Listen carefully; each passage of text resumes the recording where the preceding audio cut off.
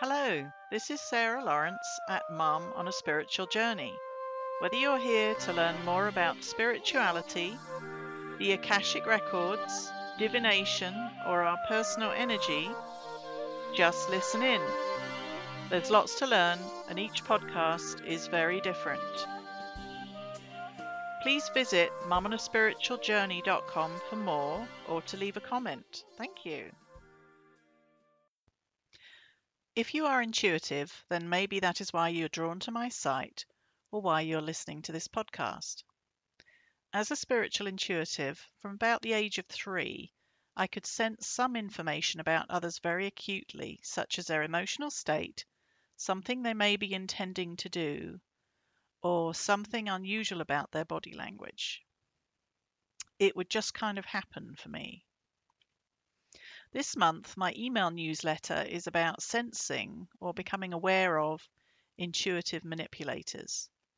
I've had the good fortune to work with excellent teachers on my spiritual path and to be able to steer clear of those who are manipulative or who don't necessarily have my best intentions at heart. As a result, perhaps a combination of several teachings, in most situations I have a pretty good nonsense detector. Courtesy of attending some NLP seminars with one of the originators of NLP, Richard Bandler, I was introduced to the idea of creating my own internal nonsense detector. This involves some work with gut instinct and seems to have remained with me ever since. I was also part of one of the earliest versions of Joseph Riggio's excellent personal growth series known as MythoSelf. As a MythoSelf facilitator, I learned to work through certain aspects of storytelling where I was able to learn to decipher whether people were telling the truth, the whole truth, or not. These are both very useful tools in the road to self-awareness and awareness in the moments where you are interacting with an intuitive manipulator. Once you focus on the awareness of skills like these, it's always important to road test them. I remember being at a party a few years ago where the subject of truth or lies came up, and someone I didn't know, who, by the way, had had a drop to drink, decided to test my skills by telling me 3 different stories. In that moment, I was able to discern that the first story was true, the second false, and the third a mixture of both. To be fair, I had the advantage since I hadn't been drinking, but it was a fun little exercise nonetheless. So for you, the listener and spiritual journeyer, where are you on the road to understanding intuitive manipulation? As I mentioned in my blog post this month at New World Energetics, How to Save Yourself from Intuitive Manipulators, the gut is a really good place to start. Ask yourself, if you're interacting with somebody who causes you to be suspicious of their intentions, where in your body does this wisdom come from? Does this person make your gut feel uncomfortable? Does what they say match with your sense of their insides and your insides? Does their energy seem spiky, not quite right, or feel inconsistent in some way? I've done enough Akashic Records readings with clients to sense what I would call modular energy fairly early on in a reading.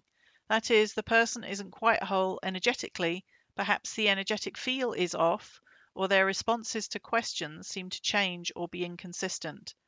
This tells me they might not be ready to act on their reading, even if they really need to hear what their Akashic guides are telling them. The time might not be right, and they may need to do some other personal growth work first. If you can access your spirit guides in the moment, perhaps they can let you know what your internal wisdom is trying to say when you're suspicious that you're being manipulated. I'm very clairaudient, clear hearing, so often the third language voice, my own or another voice in my head, will pop in and message me with what is really going on. If I'm overwhelmed or tired in the moment, then I wait until later to decode what is going on. We can't all be spiritual super people all the time. So if you're an intuitive sensitive or spiritual sensitive or perhaps an empath, you might be asking yourself at this point, why are people even bothering to be manipulative? Well, sometimes people don't intend to be manipulative and have the best of intentions. However, if they're driven by internal programs and agendas that are not in their conscious awareness, then it will drive their behavior to some degree. Think of it as energetic karma. If a person hasn't done some work on themselves, they don't know what they don't know, and they're acting out on knee-jerk programs and inherited behaviors. Now, as for self-aware intuitive manipulators, that's quite another story. As Richard Bandler would say, the reason for a person trying to influence another really boils down to the intention behind the act. If someone is well intended, then that usually comes through in the energetic feel of the interaction. If the person is very focused on manipulating a situation for their own personal comfort, then that can come across as controlling or be recognized as controlling. If the intuitive manipulator has a financial income in mind, or a desire to exert power, same thing really, then initially you may sense a lot of excitement and desire to go with what the person is saying, which kind of falls flat later on, often after you have either paid up or agreed to their request or approach. If anything about the situation or circumstance feels icky or off in a vibrational tone, take a step back before you agree on anything. As I mentioned in this month's Energetics Updates newsletter, learning to discern these kind of interactions can help us on the path to being able to sense others' intentions. Again, we can go to the body for this wisdom. Think of organ-based phrases like, "He makes my skin crawl," or "I can't put my finger on it, but there's something not quite right about her." As spiritual intuitives, intuitive sensitives, or empaths, we can often go into situations with a very expanded and open energy field. This works great with other people who are also open, trustworthy, and authentic, but does not bode well for us always with those who have darker intentions in mind. And if you're female, you may also have the social programming installed that tells you to be nice in all situations, even though in many situations that may be totally inappropriate. So with your sensitivity and your spiritual awareness, how best to move forward and sail the seas of intuitive manipulation? I would suggest incorporating a tool I call the 3 S's. Number 1 is sensitivity. If you are sensitive, you have a powerful internal life, which means that you are somewhat aware of the same factor in others. What is your sensitive internal life telling you about someone else's? Don't default to nice. Listen to your innate sensitivity.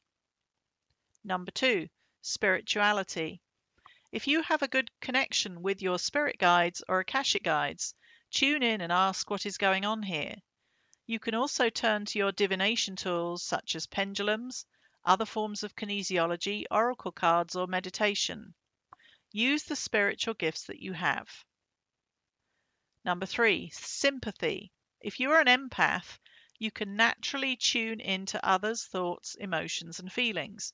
Use this gift to figure out if the person you are interacting with is spiky, energetically off in some way, or whole, and honor that information. So remember the 3 S's: sensitivity, spirituality, and sympathy when sailing on intuitive waters. They will serve you well. I hope you enjoyed this podcast. Feel free to visit the blog post at Mum on a Spiritual Journey and drop me a comment. Sharing this podcast or the post is even nicer. Also, I'm on Twitter at Sarah's Energy. Feel free to chat with me there or at New World Energetics. Until next time. Thanks for listening to me, Sarah Lawrence, at Mum on a Spiritual Journey. To book a reading or a course, visit me online at newworldenergetics.com. Until next time.